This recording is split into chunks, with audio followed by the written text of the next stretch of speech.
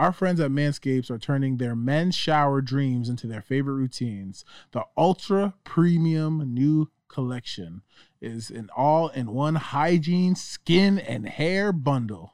It's designed to upgrade your shower from head to toe. Using Manscaped during my showers after workout has given me much more confidence. The shower routine uses all the collection's products. You start with the cologne-infused ultra premium body wash. You'll smell so great, all the ladies will be after you. Next, you apply the 2-in-1 shampoo and conditioner that cleanses. Once you hop out the shower, apply the Manscaped aluminum-free deodorant. If you have tattoos or dry skin, hit your skin with the hydrating body moisturizer spray. Last but not least, check out the Lawnmower 4.0 electric trimmer to clean off any unwanted body hair. The Lawnmower 4.0 is waterproof, and so it can join you in the shower. Although your balls might look like punching bags, don't treat them like one. The Lawnmower is designed to cut hair on loose skin. Get 20% off free shipping with code to HOTBOXING at manscaped.com. That's 20% off free shipping with code HOTBOXING at manscaped.com. It's time to get wet and clean with your new Manscaped shower routine. I got kicked out of California for a bunch of different crimes that they couldn't find me guilty of. Then I came back and started a robbery crew. So basically, we just kidnap people for a living. That's enlightening. And, I was in a crossroad. Mm-hmm. I knew I didn't want to sell dope no more. Yeah. But at 21, 22, I didn't have no other means of income. I'd already amassed, I had 2 little brothers in private school. I had so many pieces of property all over the place trying to pay for that. Mm-hmm. So now I'm stuck with all this debt monthly. It's like, shit. I gotta do something. I gotta figure something out.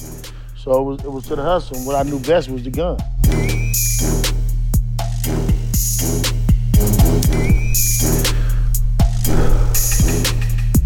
Another installment of Hot Boxing.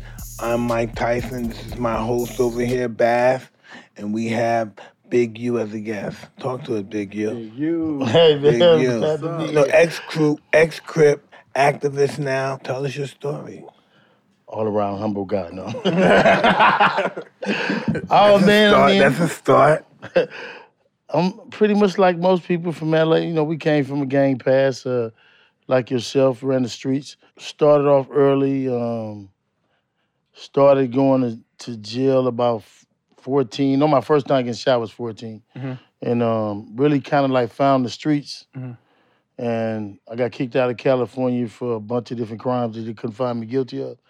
So they kicked me out of California. I went to Chicago for a while. Then I found my way back to LA, 85, 84, 85. Cocaine was at the height at that time. And so, dove into that. Got a lot of money into that. Went back to jail 86, 85, 87. Had a lot of terrible cases. Ended up luckily beating those. Came out in 87, same thing, went back. Then I left and went to Minnesota for a little while. Hustled up there. Feds ran me out of there. Then I came back and started a robbery crew. So basically, we just kidnap people for a living. That's enlightening. And, and actually, that's the first time I met you. Tell me about that. When Jim Brown house. Oh, yeah. Jim Brown house. When me, you, and Stone, my big homie with Stone, y'all used to do business.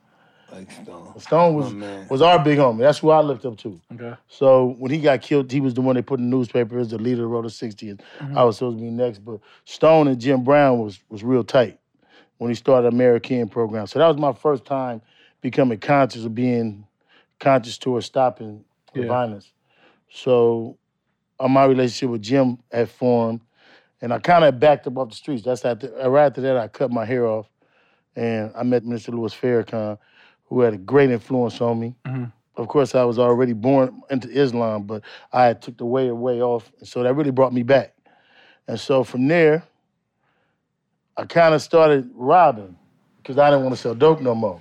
Because that being 21. They don't understand that. They don't understand. I know that sounds weird. I started robbing because I didn't want to sell dope, but I understand that.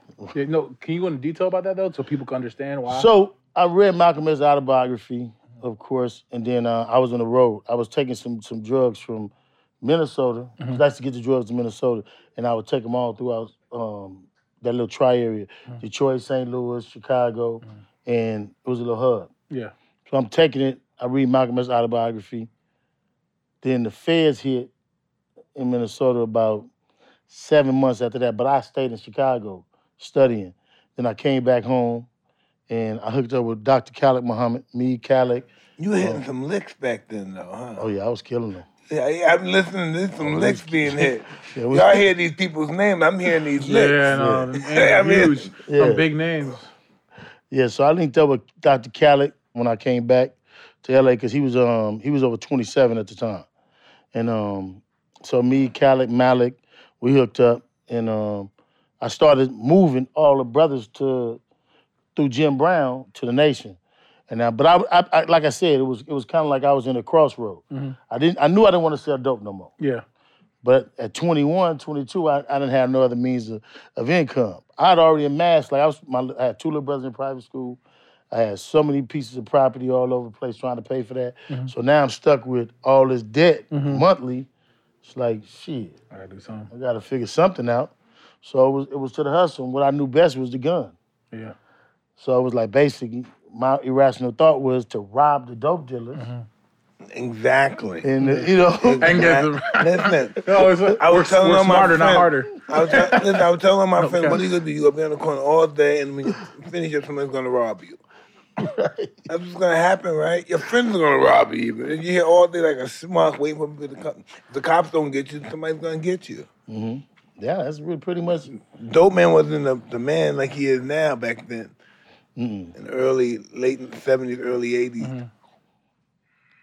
Sure, we robbed everybody.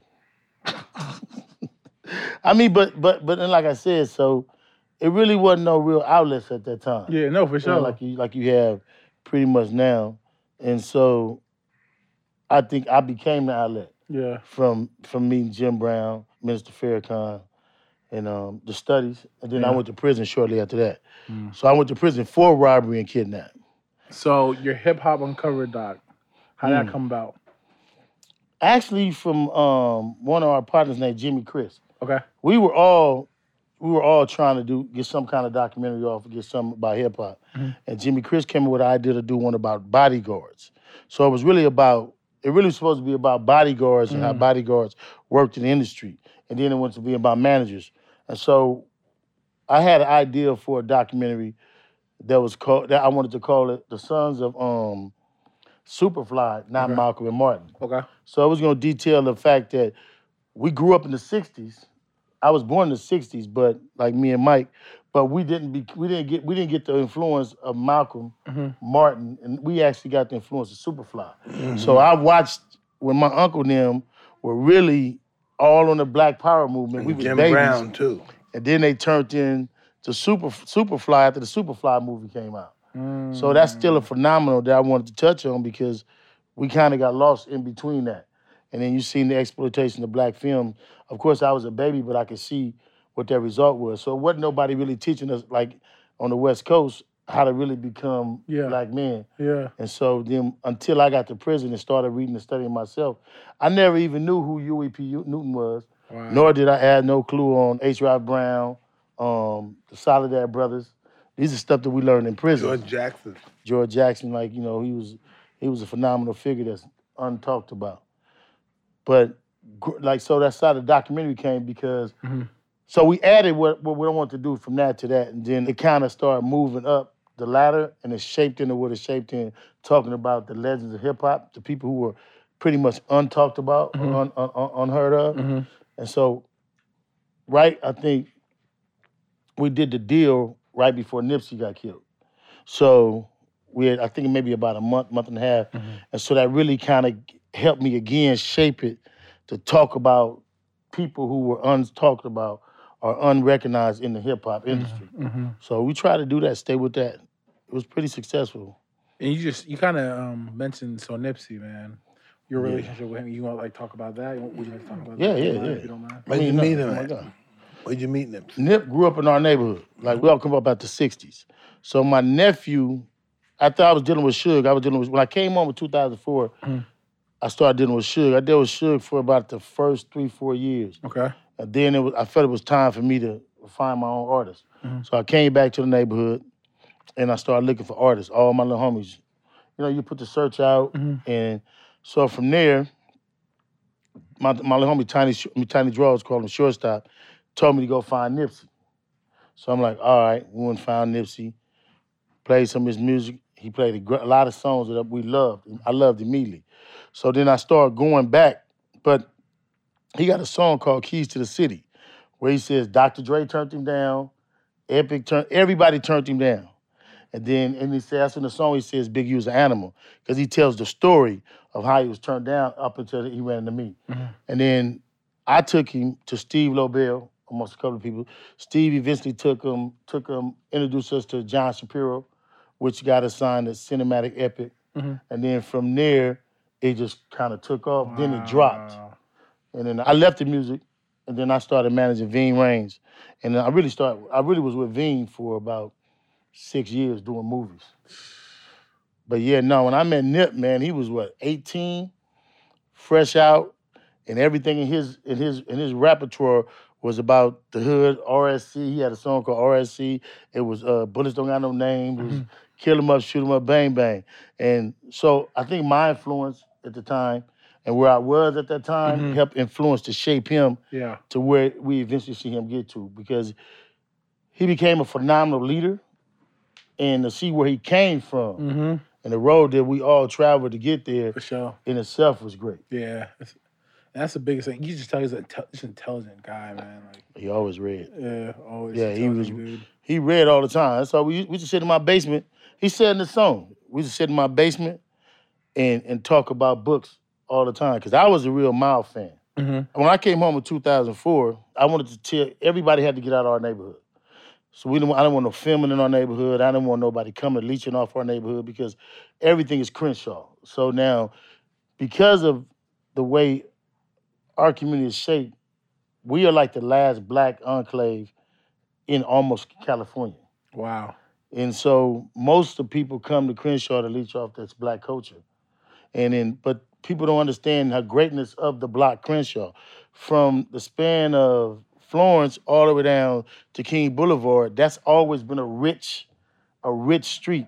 From the Gap Band, from George Clinton, all of them who used to be on Crenshaw, because they couldn't go to Beverly Hills. You didn't have no street in Beverly Hills, so it was Crenshaw. And people don't understand the history that's on Crenshaw. So when I came home, I wanted to push that. Yeah. You know what I mean? Because Compton was Compton, Dre and them had Compton, Snoop and them had Long Beach, but we didn't have nothing on our section. So my whole thing was, we from this area. Like, we're going to celebrate us. And then we already had movies with Ice Cube them that celebrated us and talked about us. You had Moesha and all this, but it wasn't a movement that came out of Crenshaw and only pushed our block. Yeah. And so that was our intentions, and that was what we were successful in doing. That's hard. That's hard. So you got a new book coming out. Yeah, we working on a book. I'm 55 years old, so my story goes so far back. What part it's almost like, what part do you want? And then they ask me stories, and one thing will remind me of something else. You know how your story is. More people can tell you about the shit you did than you can remember. That's the trip when you have to think back when you were a kid before you had gray in your beard. Yeah. See how far it's like, well, I can't believe I'm here. That's a stupid kid. I remember when I got a story when him and Stone was flying birds. Stone had birds. And I used to always say, that's why them dudes got them big ass necks. Because they be sitting up there like, watching these birds. Because that's how him and my big homie hooked up. Yeah. And he was light skinned with green eyes, about his height, and he flew birds. And when Jim told him that, I was shocked when I came on the block. My homie, he was the first one out of all of us to have a house on 60th. Yeah. And he had like 3 pigeon cages. Yeah. And I get to his house and bro there. If you got pigeons, I go anywhere. Yes. No lie. My kind of birds, rollers, some real first class birds, I go anywhere. I go to like Africa. Eagles, bald eagles, all them vultures. No, I'm talking about my rolling pigeons. Mm-hmm. Oh, you're rolling. I go to China to watch them. I go to Africa. I go all over the world. England. So you've been everywhere and seen pigeons? Watch, yeah. Wow. They was paying, my homeboy was paying $30,000 for birds in 90, 89, 90. And I'm like, bro, this is crazy. The most expensive bird is a 2.1 pigeon. That's the racers, right? Racing pigeon. Yeah. Most expensive racing pigeon. It's around $2 million. How much is it? 1.9 1.9 million. million. That's crazy. Yeah. Yeah. You Jeez. can never let it go. It's gotta breed it. It's Go gotta right breed back it. home. And I remember my homeboy used to have. Well, I mean, we grew up. We used to hit pigeon cages. We call Pigeon it tap cages. off. New York call it call it tap tap off? off. Yeah, tap them off. Yeah, a nigga kill your little bird. Oh yeah. Oh And then yeah. in New York, we have a nigga throw you right off the roof, kill you, smash. Mm-hmm. You hit the wrong. That's $2 million. Well, no, ours don't cost that. No, much. but listen, the passion that we have in it costs more than $2 million. Cause we catch you in trouble. No lie. You would kill people for pigeons? Bro, and then I done seen where dudes that caught somebody in their cage, caught them and beat them and left them in the cage for 2-3 days, then finally let them go. Like, they Listen, go man, crazy about the pigeons. Listen, I was a young kid, and these white boys, I was trying to steal their birds, but they had an alarm on the coop, so when I came, they heard me. And man, I had to like jump from here. It was just crazy. I could have killed myself. They were beating my ass when they come in. They were gonna throw me off the roof, but I guess the working people down said, "Hey, what's going on up there?" He said, "This guy been trying to steal my bird. If they do it again, I'm gonna throw him off the roof." So they let me go. I said, "Thank God." That's the truth too, boy. Because in California, we got better weather, Yeah. so it was a real big. Like I remember they used to go from place to place, house to house. Like they'll meet at certain times in the morning, and they're driving. And I mean, one time, Stone, it was a hawk, a pigeon hawk. Mm-hmm. Man, this man had us up till 5 a.m. to go Waiting for this nigga, right? Wait to go climb the tree. Wait. Yes, serious, right there at Kenneth Point. First time ever. Can't sleep. Gotta get rid of that. And they won't live though. Some of those hawks, they would just starve themselves. If you catch them, some of them they'll sit in there and they won't eat. You're right. You can't even feed them. It's crazy how they refuse to be in captivity. That's crazy. No, that's a whole different world. Y'all just brought me to a whole different world. I never heard anything about this till now. I had some outdoor stuff around this big. I kept 2 hawks in there. They survived, lived, had eggs. It's around this big. You had to have it big, huh? Yeah. We catch them in our bird coop. They go in the bird and they get caught in the trap. Oh, that's how you catch them, yeah. Yeah. Y'all was phenomenal with that. You catching them hawks. It was too big for me. Yeah, mean looking. When they catch them, they're mean. When they spread out as long as me. I don't like birds, not big birds like that. My friend was trying to grab his feet and he just went right across his beak just like this. Had to force like 6 stitches, come right over, blood. Just went across and didn't even bite it. The bird didn't bite it. He just went across the bird's beak and split his finger right open.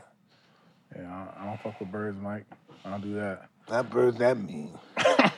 So look how big this brother is. We're gonna bring a bird in here next time he got a line. Bro. Listen, no, listen. Bro, I don't fuck with big birds, dog. You bring an eagle in here and everybody in here run. That's what I'm saying. You bring those Everybody big in there birds, get I the don't fuck with Oh, those. but an eagle ain't a bird. An eagle is an eagle. I'm talking about them big birds. I'm like what he's talking about, like the hawks. Yeah, the eagle is big as this. The vultures. I ain't fucking with that. That's some prehistoric shit. Hey, what's up, brother? Yeah, man, that's not really good luck. So, growing up in the streets, right? How, and obviously knowing Nipsey, how pivotal was seeing Nipsey and YG have that union between them? No, it was great for the culture. It wasn't just them. Mm-hmm. It was a message for the culture. Mm-hmm. Because at the time, it was kind of getting back rocky with Red and Blue. Mm-hmm. So the union between Nipsey and YG, it helped the culture. It helped young kids from wherever side you was from realize you can have a friend or a partner. So that message was even bigger than just music. Mm-hmm. It resonated around the country, but it was bigger for art, for us, for our culture to see that. You know what I mean? Yeah. That's gravely important. To see what's happening. Because, you see so much travesty in the world, and you see what's going on with Putin and all them. It's crazy, bro. So, that union with them two was great. Yeah. Yeah. No, definitely RIP to the great Nipsey, man. Yeah. So, I'm just curious to hear your opinions on how to stop the violence, man. Like, there's been a couple artists that's been getting killed. Like at least 5 I could think of off the top of my head recently, right? So I don't really think it's. I think each individual situation is different because some may put themselves in a situation, and then the situation may arrive. Everyone is different. It's not like one. You got somebody doing a carjacking, you can say don't do no carjacking. Don't do that. True. And you can't tell somebody not to go hustle if they're not hustling. Like Nip's situation is different than Pop Smoke's. Yeah, And facts. then Young Dolph's situation is different than each one of theirs. Yeah. So it's no right way, but I think Nip said it the best. He said that if he changed the energy he put out in his music, so he would get different energy back. Yeah. So maybe if we change the energy we put out in our music, it'll help bring more positive energy back. And as you get older, you change anyway. You know what I mean? We all go from a natural stage of growth to not doing what we was doing when we was kids. You know, so I think it's getting wiser. Yeah, you get some people who don't, but you get some people that don't. The internet is really powerful. Like this internet is a powerful tool that I think too many people have too much access with their thumbs to do this stuff. It is true. You know what I mean? You can just get out there. Yeah, because we don't raise like kids the internet does. You know? I don't care how much how strict we are, that kid take that phone and calls them. It's drugs to them. That's their first experience with an addiction. Yeah. Because every time my daughter room not clean, first thing I say to her is, give me that phone. She up the stairs in the room, clean the room up. But I think, I deal with, I have my organization called Developing Option. So we deal with youth violence. So I have one of the contracts in the city to deal with gang intervention. So we deal with, I have 21 people who work for me. I've been doing it now for 18 years. So we've been instrumental in dropping the gang violence down in LA tremendously. But we see a different kind of violence. Yeah, talk about that. And it's not so much red and blue no more. Okay. So like I said, that union between Nipsey and YG, we see where it's more drug related now, because we have more kids using drugs, hardcore drugs, or what can be considered prescription drugs than ever before. Because we used to can kind of have it. I think my parents' era was the pill era. That was the Red Devils, all the different things they used to use. Now we're back to that, to where you see a lot of prescription drugs used, Oxycontin, all that stuff. So right now we deal with something different. So in the schools, we have to watch the Instagram, and we have to know which kids are have the most influence. And so you have something like one kid may put up a post, and another kid will say, "Oh, your shoes are dirty," and then that turns into something else. If they get 5 or 6 people laughing at them, now they want to meet and fight at school the next day. And so from them fighting at school, the parents are now showing up at school, and the parents are fighting. Like we have this all the time. You know what I mean? So then that turns into something else if it becomes that. And so everybody's too sensitive now. Oh man, and this internet is really crazy. Too sensitive. Like these comments, it's so many issues over comments in the internet. Yeah. Like that's a major. It's crazy. It's a major drag in what we do, and we see it coming. How do we stop that? How do we stop such a stop comments? I think you got to tell them, because make this shit private. I mean, because we really deal with that like every single day. We deal with it. Like, how many suicides you get? We don't have a lot of suicide, man. I got a lot of kids. You know, it's crazy you say that, because I had a 6-year-old. No, how was she 6? A 6-year-old talking about she was just gonna kill herself and get out the way. Damn. And you know, you get parents. How do you even deal with that as a parent? Yeah, that's sad. You know what I mean? Because it's so much stuff that's on TV, and then they say the rate of black men killing themselves, but the suicide with black men is not just suicide, it's mental illness. So we're dealing with more mental illness now than we ever dealt with before. Like I dealt with my own family, but it's because of these prescription drugs that they don't realize that they're taking. Because you got these young men taking drugs, not realizing that the drugs that they're taking is meant to help somebody who has a mental illness. If you don't have a mental illness and you're taking mental drugs that's meant for mental illness, don't you realize it's going to cause a mental illness? And I just believe it's just big business. Oh, yeah. America is a business country. Yeah. Country for business. And I'm not knocking what nobody do. I just think that what But we're not right realizing, is right and wrong is wrong. right is right, wrong is wrong. What we're not realizing is that these drugs that they taking is gonna have an effect on them. For sure. It's not like you smoking marijuana. Mm-hmm. You know what I mean? I think marijuana got a bad name, and it's so people equate it with all the other drugs, like real hardcore drugs. Yeah. And so it needs to be separated and be isolated.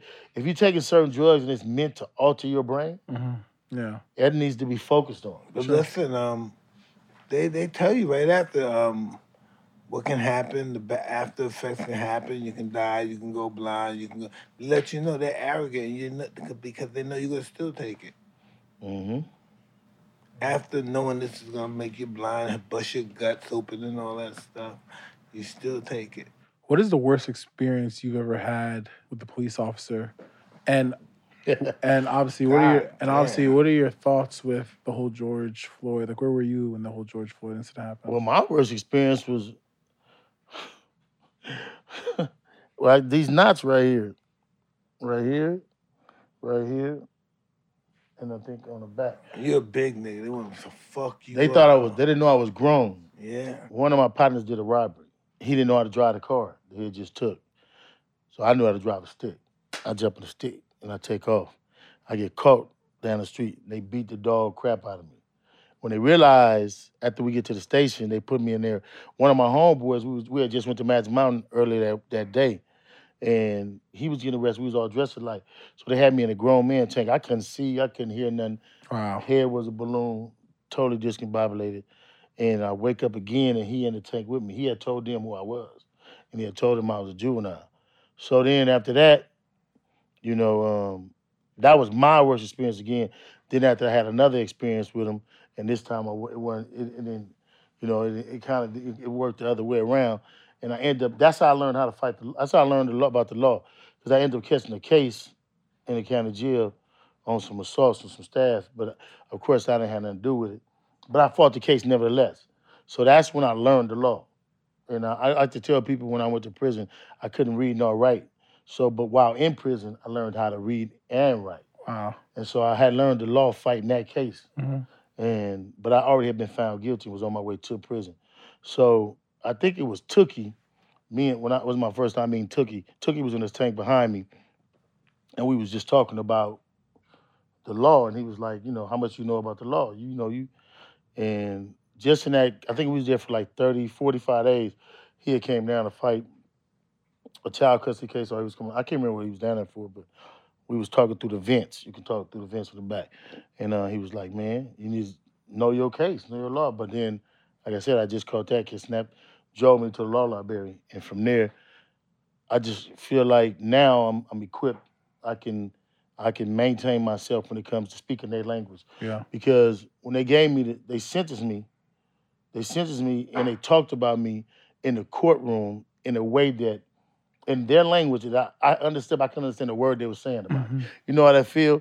They in the courtroom, they talked about me in trial so bad, I wanted to find me guilty.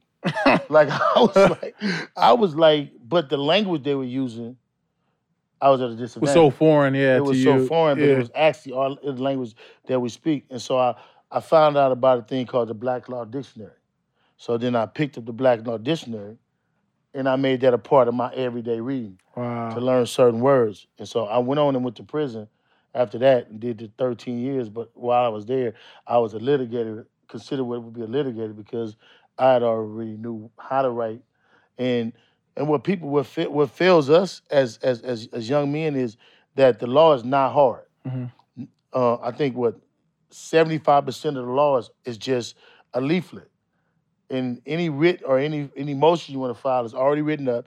Write your name, write your case down, and explain a little bit of how it fits you, and submit it. And that's how it goes. But that right there escapes so many of us. Yeah. And they teach us that we have to get a lawyer. That was like, my worst experience with them. But while I was in prison, I became so good, I was able to deal with that. But then, I still ended up in the hole. And did their thing. So what's the biggest lesson you probably learned from all of your experiences in life so far? Reading. Reading? You got to read. And to be honest with you, my biggest experience was another experience from prison. When I first got to prison, of course, when I got there, everybody blessing me. The homies looking out. When I get to the reception center, they sent me a TV, a radio, hot plate, and all that. You're not even supposed to have that. Wow. So when I got there, like I said, because I had just came out of per tank, I read the Title 15. It's a book they give you on everything you can do and you're not supposed to do. Okay. I read the Title 15 because you're in the cell by yourself. And I'm in the cell by myself waiting to go to orientation. I read the Title 15 and I just remembered it. So after reading the Title 15, they came in my cell when I went to child, took this TV, took everything, and just trashed the cell. And I just wrote a 602 form from memory, from because they wouldn't give me a 602 form, and I just quoted it, wrote it like it would be a law, like you present a 1983 form, which is a civil suit. Yeah. And when I was going out to go to child, I slid it under the police door. When I came back, they had a whole bag of everything they took from me. And it was like, we can't give you the TV. We'll give you the radio if you can pull it back. And so at that time, it was my first experience of understanding reading and having knowledge, because that's something they can't never take from you. Wow, that's amazing. That's an amazing story. It can break you down. Your body can get old. Yeah. Your limbs get tired, whatever have you. But once you read it and you consume it, they can't take that away from you. So where were you during the whole George Floyd thing? And how do you feel, obviously, about the whole police brutality thing that's going on? That's been going on, honestly. But now finally being highlighted. I mean, I feel like I'm wavered because I'm just not going to let it happen with me no more. Like, to me, it ain't no getting away with it. And until we fight, it's going to continue to happen. We just seen an elected president last night say he wants to fund the police. Well, that means to him that he'll give the police more money to fight. To kill more black people. And kill more black people. So it's not going to stop until we make it stop physically. But the sublime results that we got from that brother's life being taken are steps in a direction that we need. We need those steps also, but we also need to stand up, though. Mm-hmm. You know what I mean? And do something about it, not just talk. It can't be about talk, though. Yeah. Because just to be honest with you, they ain't putting their hands on me. That ain't going to happen. I'm not letting it go. I'm going to go the way of George Jackson, Chairman George. I believe in that. You know what I mean? And they won't give us that picture. Mm-hmm. They're not going to give us Chairman George. Mm-hmm. You know, and his brother, Jonathan. You know, tell the people real quick who Chairman George is. I think the Solidaire brother, Chairman George. You know, Chairman George Jackson and Jonathan Jackson. I don't even want to tell you. I think you need to read about them or go and really do some time investigating them, because they influence California prisons. Mm. And so I don't know how prisons or in other places. I've never been nowhere else in prison, but California prison, we do have a little bit of structure, and we move in a different kind of way. At least I did. Mm-hmm. So I feel George like Jackson stayed in isolation. Yeah, he got in isolation after he made his move. Yeah. After he did his demo, he was actually charged with the murder of. Was it really? He was charged. That's what the Solidaire brothers was about. The murder of a cop who was supposed to have shot another and killed another brother. That happened when he was in prison, though. Yeah, he went to prison for stealing a candy bar they wrote something like that. Yeah, like 70 cents. He ended up doing 11 years. That turned into life. Him dying in prison, and his brother.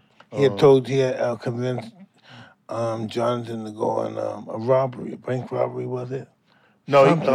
No, Jonathan actually kidnapped a judge. Yeah, that's what it was. To get him out. But we want to tell the whole story, though. We want the people to have to go research. Yeah. Go do your research. Do the research. George Jackson, he's the first brother that got me conscious. Mm-hmm.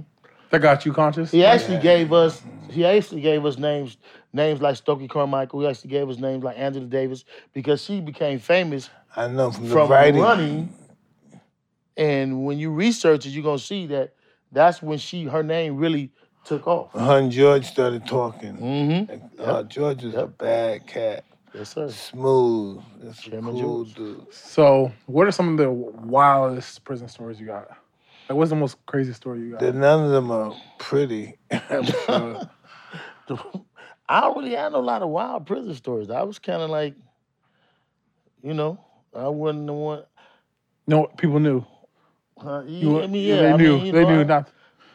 Kind of like, it's just conflicts. Like, we had incidents on the yard, on prison yards, and it wasn't nothing really started about me because I sat kind of up there. Yeah. And nobody really came to come up there to mess with it. It would be incidents that young fellas would get into, not knowing the rules. And when I went to the SHU, I went to the SHU for actually an incident between one guy and my homeboy, rest in peace right now, and I knocked his eye out. And so I saw that there too. You knocked someone's eye out. His eye out? In prison. Yeah. Wait, you knocked his eye out? Like his eye Yeah. fell out his eye? His eye came out. Yeah. We had What happened? They come out, oh God, my eye was that kind of shit. I started praying immediately because I knew if I didn't No get to time. the case, it was gonna be a life sentence.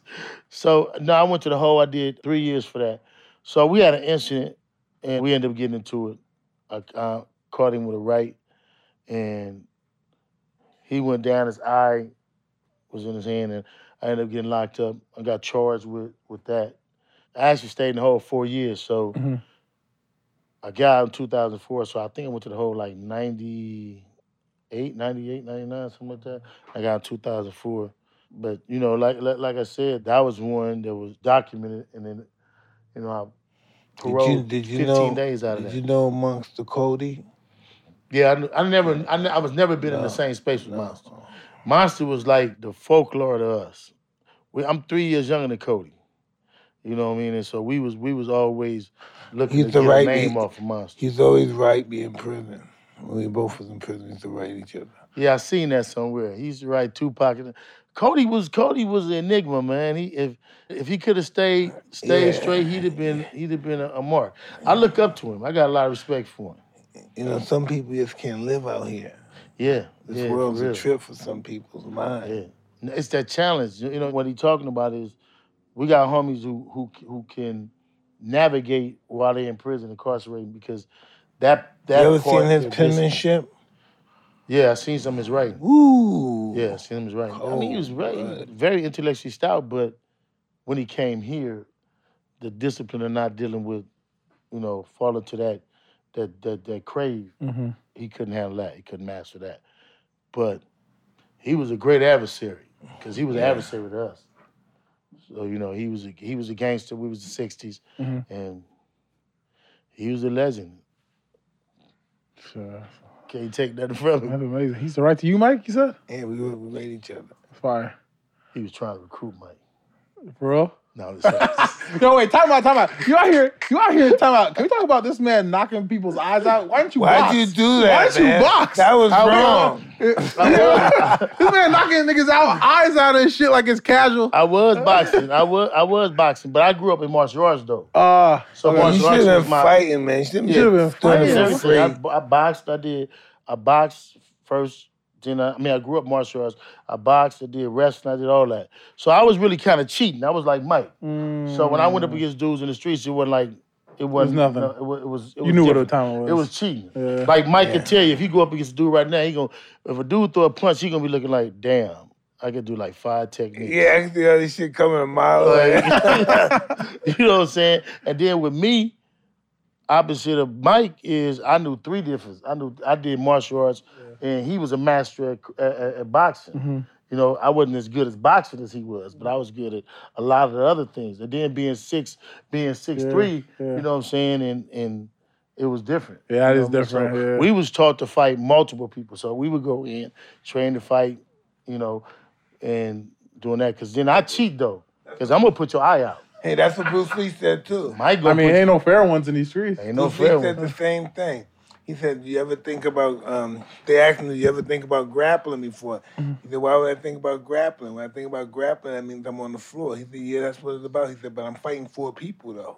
You can't be on the floor and you're fighting 4 people." I'm thinking, damn. Yeah, our thing is, my whole thing is, ours is you got 3 seconds to get him out of there. So we was taught, what you gonna do to get him out of there? I'm finna cut you. So I'm gonna do all kind of shit. You know how long put 3 my hand in seconds? your eye. Wait. Speaking of that. You know how long 3 seconds Is it true that you've been shot 7 times? I was reading that. Fuck you. God What? damn. 7 times? Yeah, my first time was 14. 14 or 15, I was in the Broadways. I was with Cubone. You know Cubone? I was with Cubone. Why am I shaking his head like that? I was with Well, Cubone. don't fuck around. You don't What did he do? No, Cubone didn't shoot me. We was all together. I was like, what did they were shooting after him, huh? No, they was shooting at me. They was shooting at us. And I ended up getting shot. So yeah, I've been shot 7 different times. 7 different instances. My first time was here, here, all the legs. Oh shit! You should be grateful to be walking. Yeah. All the legs, That's both legs, crazy. all different times, all these bullet wounds. What? Yeah. This one was an AK that came through the car door and then hit my cousin. So he driving and it came through the door, through my leg, out here. This was this big. And it just exploded and hit him in the side. Worst feeling in the world, huh? Or worst pain in the world, I can imagine. No, this one was. This one through the finger was I got the something one. like this, but this ain't because of getting shot. No, this one was. Because it's no bone. What they tell you is it's no meat. That must have been exciting. So it's all bone and tendon. It's all bone and tendon. And I'm screaming, get to the hospital. It's hot, huh? Hot, hurt.